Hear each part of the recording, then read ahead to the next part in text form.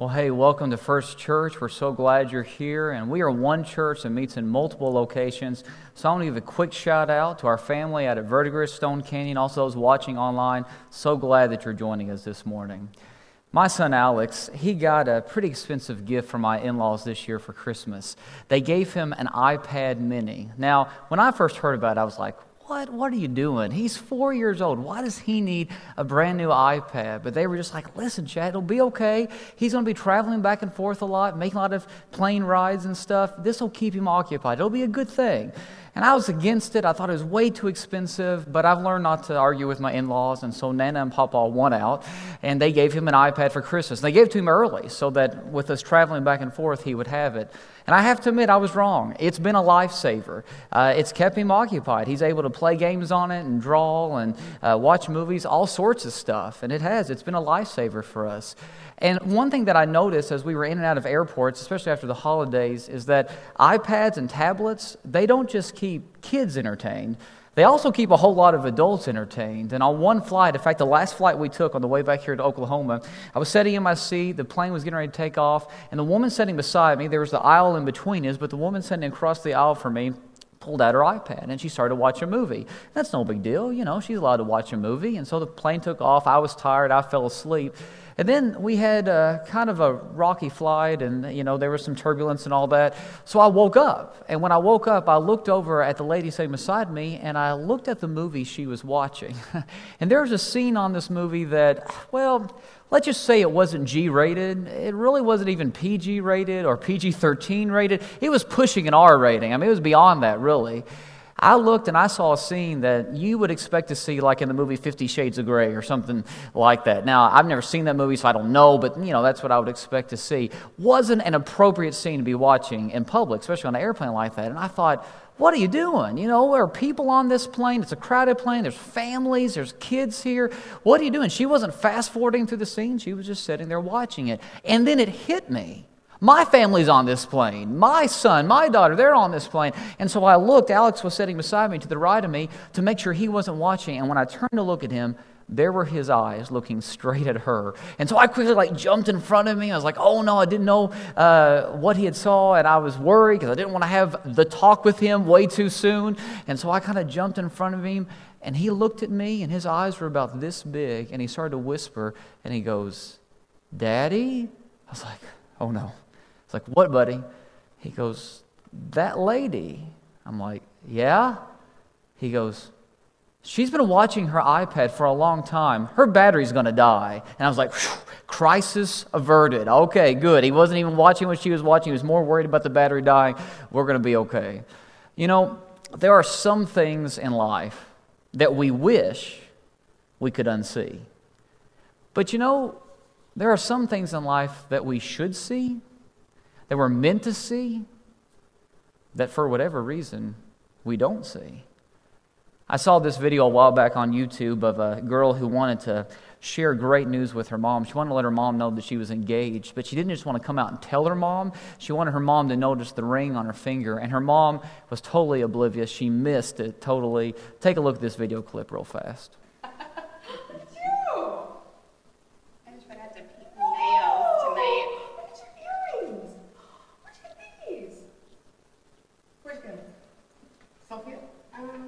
Leah? Your nails. What about your nails? Oh, it doesn't matter. When you look at models in those magazines, look at this jacket.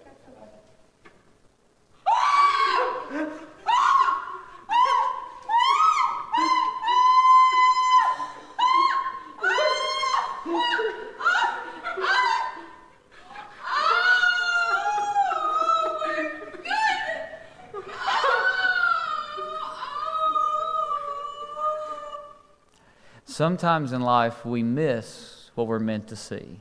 And I think that's true on a spiritual level as well. Sometimes in life, we miss what God wants us to see. The New Testament writers use a word to describe how Jesus saw people. It's a pretty unique Greek word. It's the word splagnizomai. And it's kind of a fun word to say, splagnizomai. If you would, say it with me on the count of three out loud at all of our campuses. 1, 2, 3, splagnizomai. All right, now you know a little bit of Greek. Go home and tell your neighbors that you've learned some Greek this morning. And this word literally means to feel pain in your stomach because you see someone else's pain. Someone else's pain becomes your pain. And that pain doesn't go away until you do something about it. That's splagnizomai. In English, we use the word compassion to translate this word. And I believe that Jesus' entire ministry, his entire life for that matter, can be summed up with this one word, compassion, splagnizomai. Because our pain became Jesus' pain. Our hurt became his hurt. Jesus was burdened for the world long before he ever went to the cross to die for it. He saw us in our pain. He saw us hurting.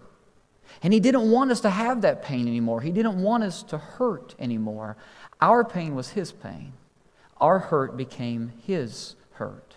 And the reason why our pain became his pain is because he cares for us. He loves us.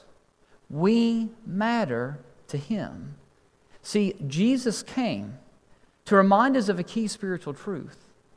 Nobody's a nobody to God. Everybody's somebody to God.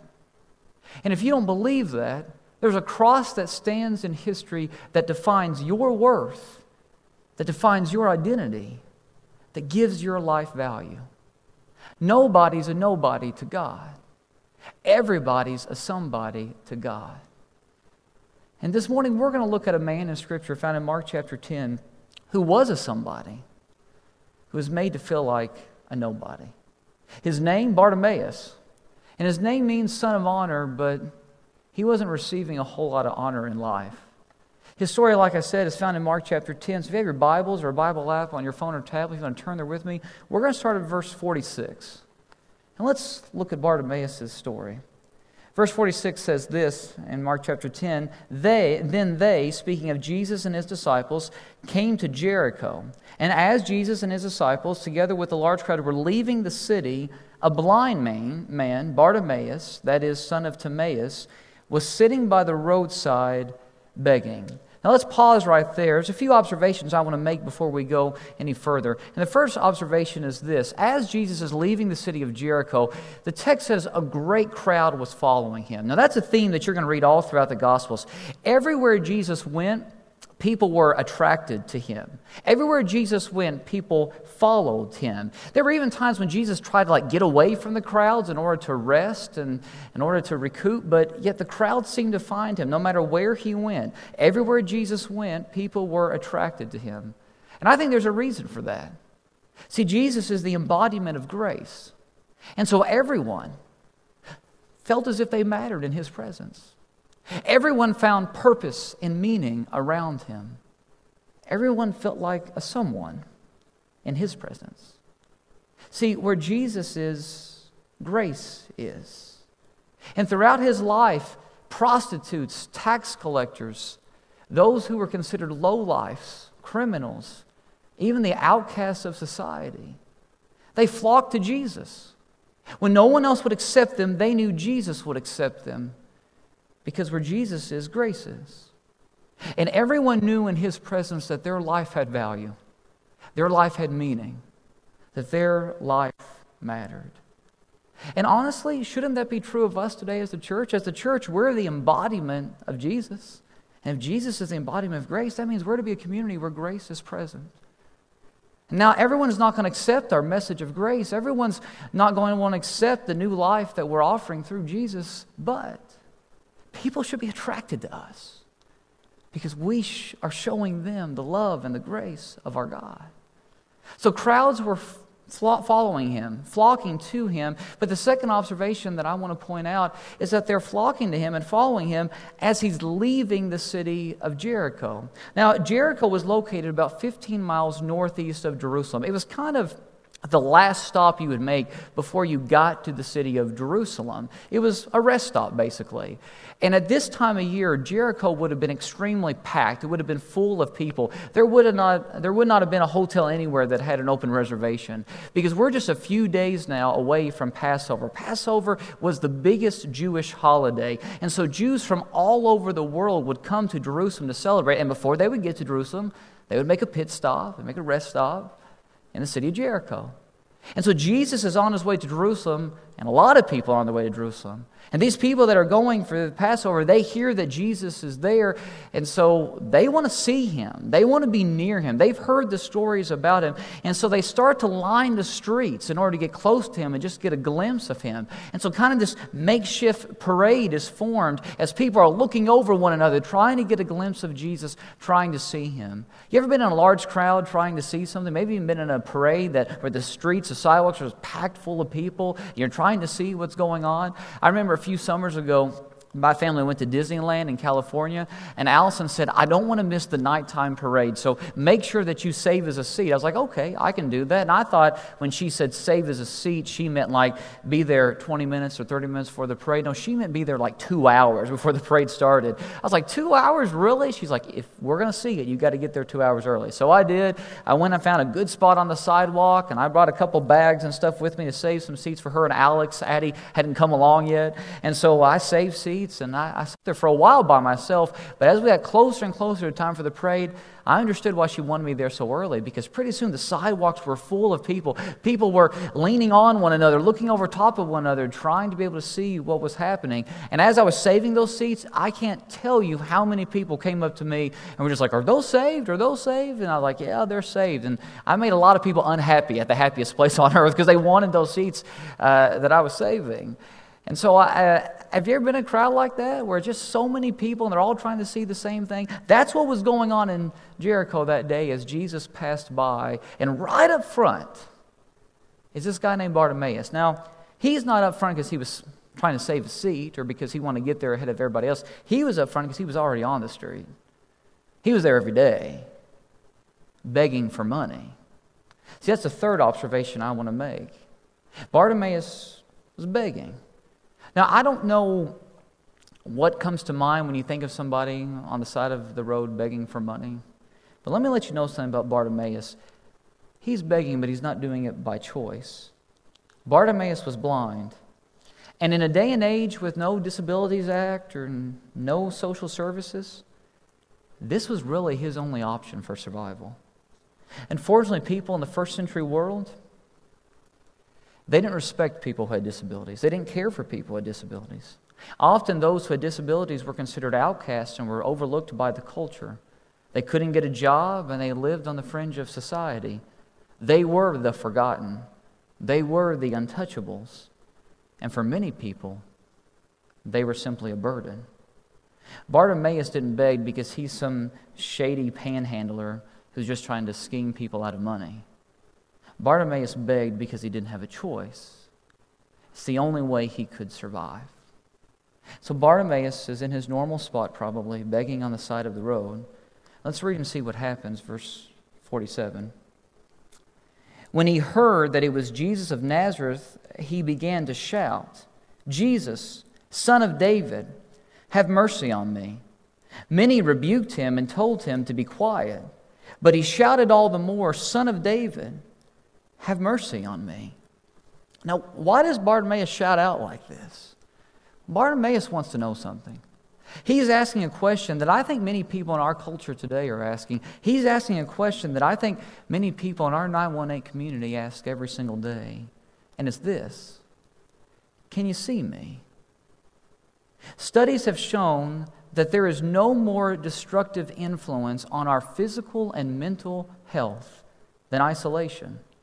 In fact, when it comes to our emotional well-being, one of the worst things that can happen is for us to be isolated or feel isolated from other people. That's Bartimaeus. He's shouting out because all of his life he's wondered, does anybody really notice me?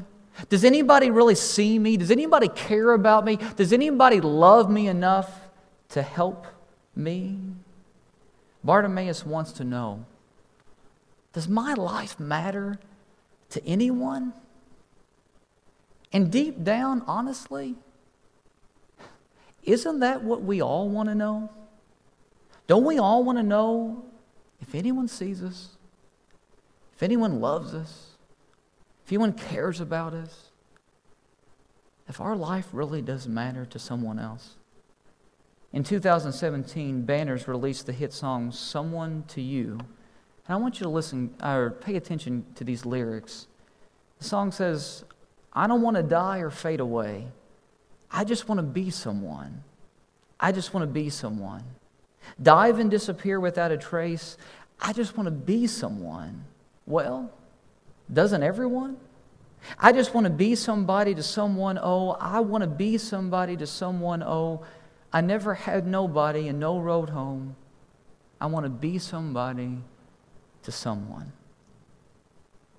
And I'm convinced those lyrics reflect the heart of so many people in our culture. We just want to be somebody to someone. And that's what Bartimaeus wants to know. Does anyone see me? Do I matter to anyone? And all of his life, he's heard the same response that he got in Mark chapter 10. Look at verse 48 again. Many rebuked him and told him to be quiet. That's what he's heard all of his life. Bartimaeus, stop bothering us. Bartimaeus, we don't have time for you. Bartimaeus, we're too busy for you. Bartimaeus, get out of our way. Go somewhere else. Just be quiet. And yet Mark tells us that even though they tell him to hush, Bartimaeus cries out all the more. Why? Because he's desperate. All of his life, he's been ignored. All of his life, he's been overlooked. And Jesus is his last hope. He's heard stories about this man. He's heard how Jesus has treated others like him. And it's his hope that maybe Jesus will see him. Jesus will hear him. Jesus will notice him. That Jesus will stop for him. And that's exactly what happens. When Jesus hears Bartimaeus' desperate cries, look at what happens. Verse 49. Jesus stopped and said, call him. So they called to the blind man, cheer up, on your feet. He's calling you. Throwing his cloak aside, he jumped to his feet and he came to Jesus. My two favorite words in this entire passage are the words, Jesus stopped. Because Bartimaeus is shouting for help and everyone else is saying, shh, we're too busy for you. Jesus is too busy for you. Don't bother him. And yet Jesus stops. Because Jesus, he's never too busy for us. He's never bothered by us. Because Jesus' priority is people. And notice how the text says that Bartimaeus leaves his cloak behind and he runs to Jesus, straight to him. See, that may not seem like an important detail to you. Okay, he leaves his cloak behind and he goes to see Jesus. That may not seem like that big of a deal, but it is. Because to Bartimaeus, his cloak was everything. For a blind man, for a beggar, what people would do is they would throw money into your cloak. And so at the end of the day, you would then gather up your cloak, tie it up, and you would take it to wherever your home was. You would keep your most valuable possessions with you in that cloak. And so when the text says that Bartimaeus left his cloak behind, he's leaving everything of value in his life behind. He's leaving everything he knows to be worthwhile behind in order to go and see Jesus. Why? Because knowing that your life matters means more than all the money and the stuff that this world has to offer. When Jesus said, call him, Bartimaeus felt as if he mattered. Maybe for the first time in his life. Verse 51. Jesus asked Bartimaeus an interesting question. What do you want me to do for you?" And the blind man said, "Rabbi, I want to see." Now, I don't know about you, but don't you find Jesus' question a little odd? What do you want me to do for you? Jesus, how do you expect him to answer? I mean, the man's been blind his entire life. How do you expect him to answer? Well, I think I want a new car. No, that's not what he's going to say. Of course, Bartimaeus is going to say, "I want to see." I mean, Jesus has miraculous powers, right? Bartimaeus has heard the stories about him. He's healing all these people. What do you think Bartimaeus is going to say? So why did Jesus ask the question when he already knew the answer? Why did Jesus ask, "What do you want me to do for you?"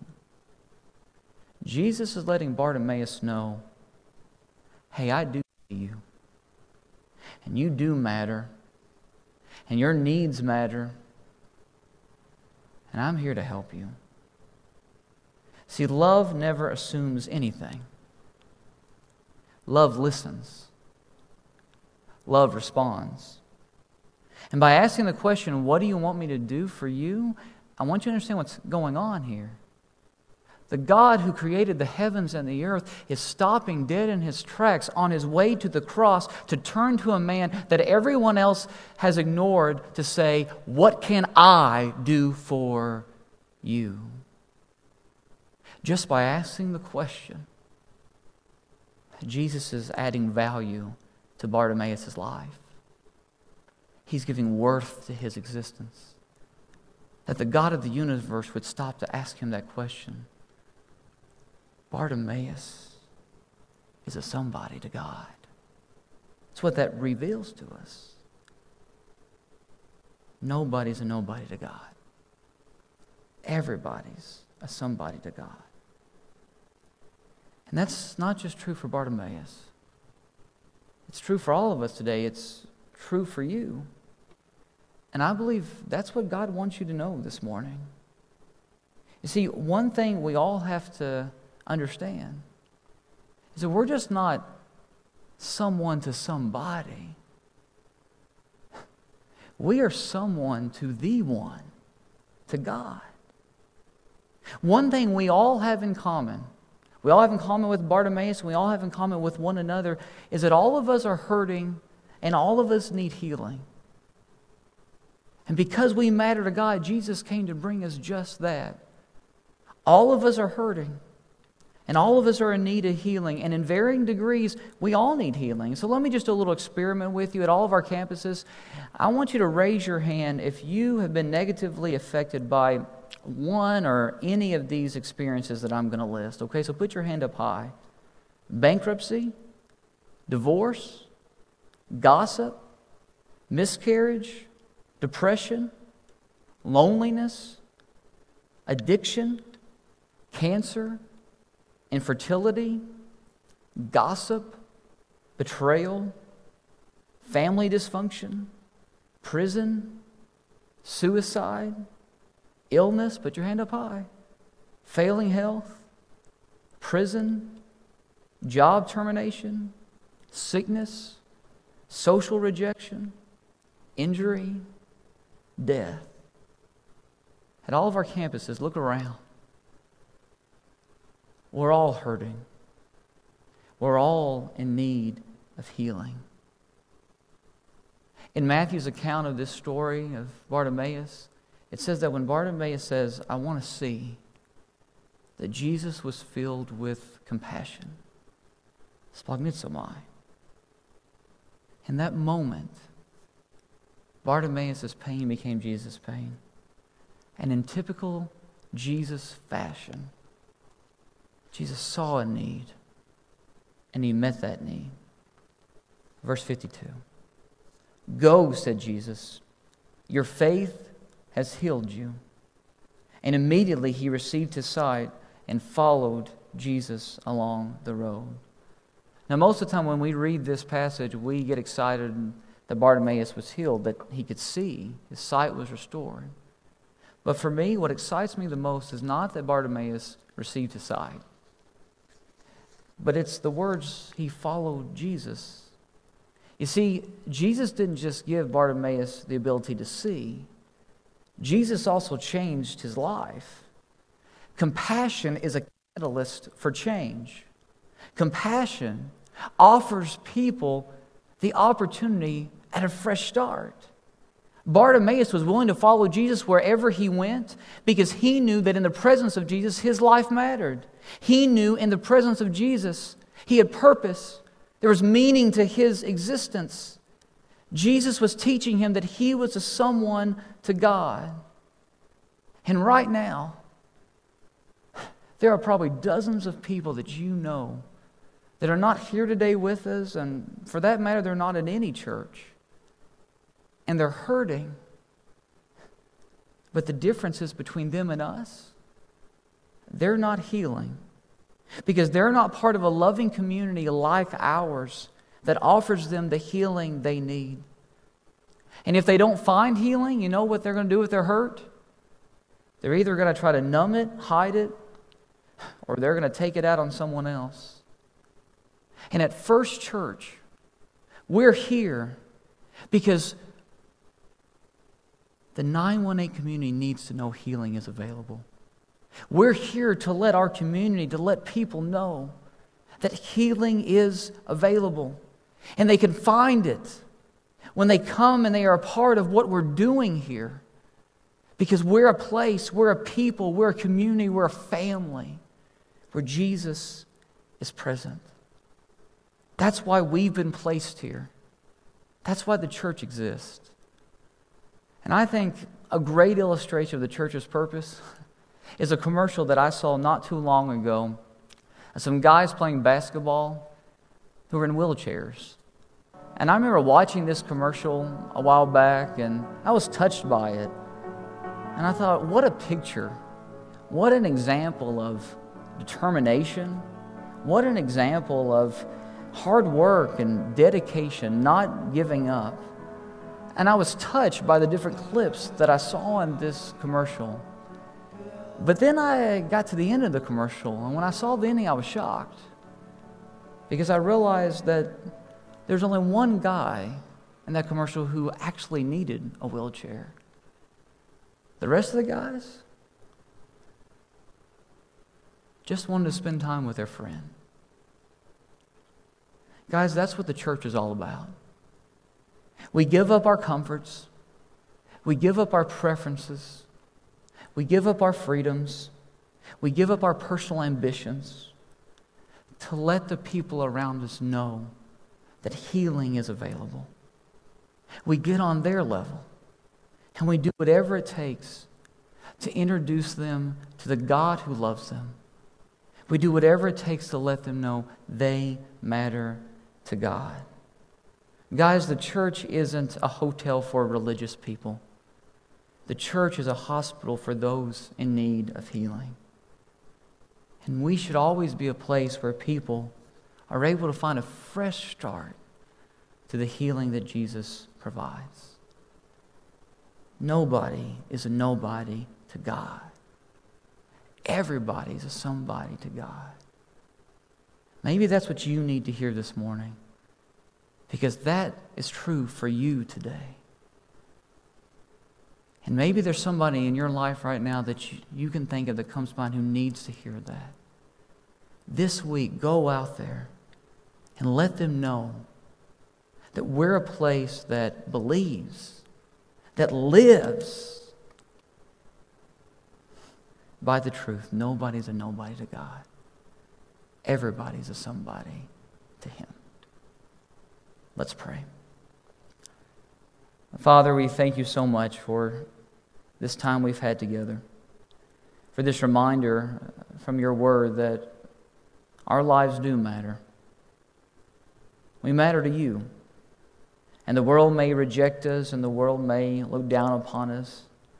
The world may ignore us and overlook us. But you always see us, and we matter to you. So, Father, let us find the Bartimaeuses in our life that need to know that they matter. But if that's us today, if we're wondering if anyone can see us, may we be reminded that you see us, that you love us, that we matter to you. Thank you so much for Jesus, and it's through His name I pray. Amen.